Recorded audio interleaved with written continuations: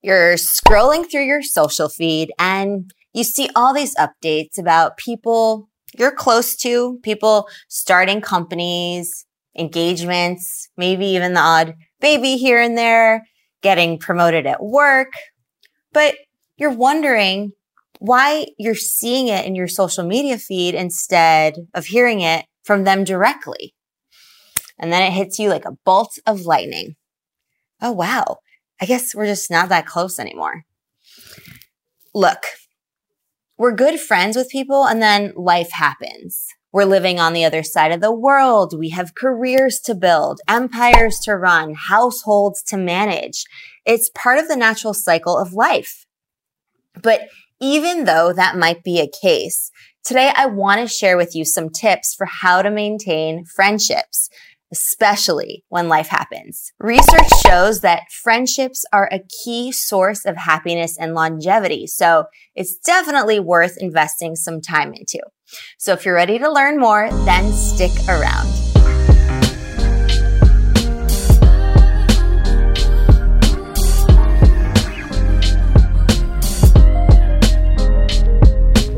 What's up, Explearners? Mary Daphne here of myexplearning.com, where we believe social skills are the key to the good life. What's the good life? It's where you call the shots, you have a crew you can count on, and you're on a mission that you care about. I think it's safe to say that we've all felt a little FOMO, fear of missing out, here and there. Not so much on the activity, but the fact that you didn't actually hear the news directly from your friend. You just saw the life update in their feed. Now, I get that this might feel like a bit of a betrayal, but instead of moping about it, let's just try to take some steps towards addressing the root issues. Now, it's unrealistic to do this for everyone, but for the people who are really, truly important to you, that's a different story. Focus on these few first, and then you can add people as your schedule permits. So let's jump into the 3 strategies for maintaining friendships. 1, reach out to check in. This could be over WhatsApp, text, message, or email. The most personal touch would be through a phone call, but we tend to focus on written communication a little bit more these days. So the next best thing would be to email and text. My tip would be to avoid doing this outreach over social media because it just feels a little bit less personal, at least for me. That's probably because with social media, it's effortless. But with an email or a text message, you really are making a deliberate effort to reach out in a more intimate way. I recently celebrated a birthday and it was so wonderful to get calls and personal messages, especially on that day. It really made me feel extra special. So the main point here is to be the person to reach out.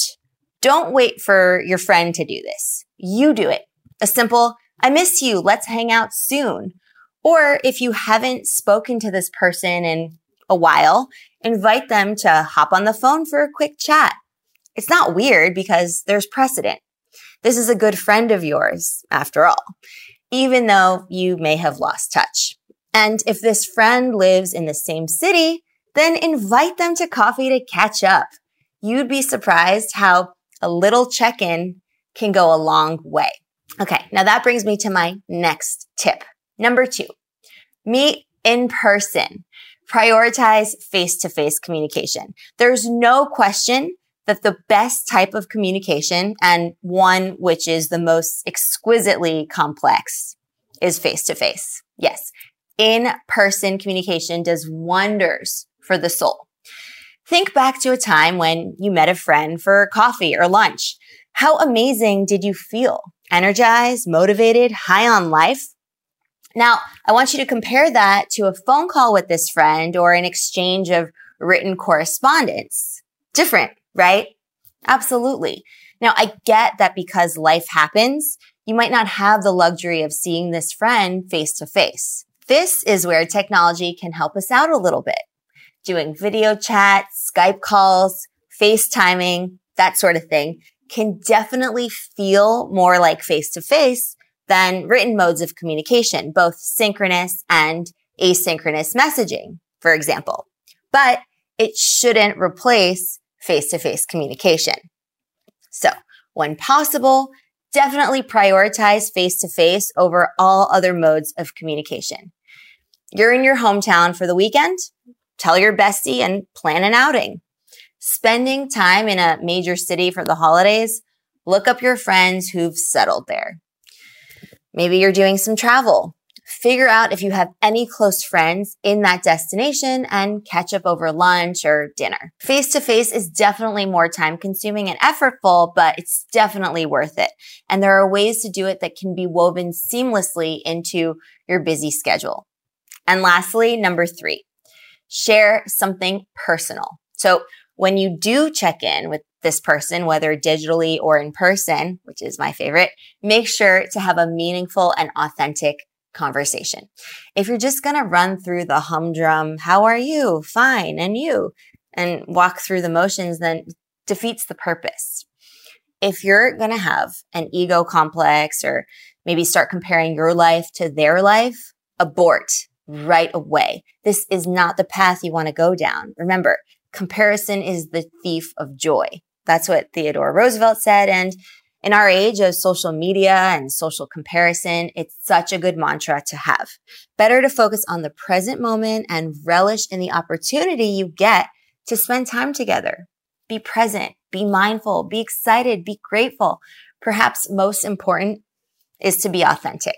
That could mean sharing something personal, as in only someone with close friend status gets the privilege of knowing, but this could also mean being vulnerable or acting goofy. Authenticity brings people closer together. And sharing something personal or showing vulnerability are about revealing your true essence. It's a way we express our authenticity. So you know the saying, with good friends, you just pick up right where you left off? It is so true. I can't tell you how many times I felt that way with my close friends. It feels as though we've never even parted ways. And more surprisingly, I've even experienced something similar with people whom I didn't even know that well yet, but definitely had a strong connection to. You know, you just feel it. Like the people you feel could become close friends just from the first few minutes of meeting them.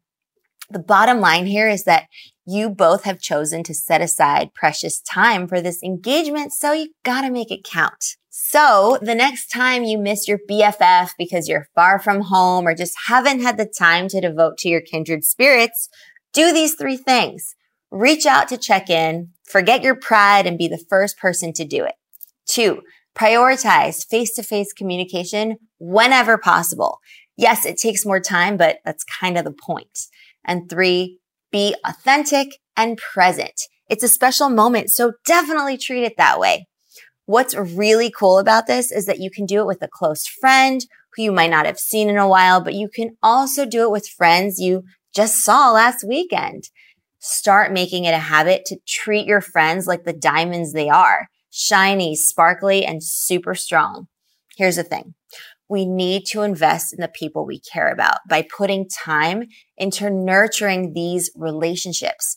Your tribe is so instrumental in your happiness and well-being. More and more research is showing us that having a community is one of the best things we can do for our mental health. It sounds nuts, but the science shows that loneliness and lack of friendships can be more harmful than sugar and tobacco. So maintain your friendships and strike up new ones, because that hashtag no new friends is kind of lame. Sorry, Drake. Seriously though, let's avoid the scarcity mindset and open up our hearts and minds to having an abundance mindset. Add new friends to your tribe and nurture the ones you already have. Remember that children's song we used to sing growing up? Make new friends, but keep the old. Those are silver and these are gold. I know that's going to be stuck in your head now. Whoops. Anyway, there's truth to that. All right, Explorers, that's a wrap on this lesson. Add these strategies to your Exploring Communications Toolkit, try them out, and make them your own. And be sure to check out the blog article over at myexploring.com to review the strategies and concepts discussed in this lesson today. If you love this lesson, which I hope you did, like, comment, and share. It really helps support the Exploring community and all of the hard work that we put into this channel. And if you haven't done so already, subscribe to join our tribe of Explorers. I will see you in the next Explore. Exploring Communication lesson. Happy exploring!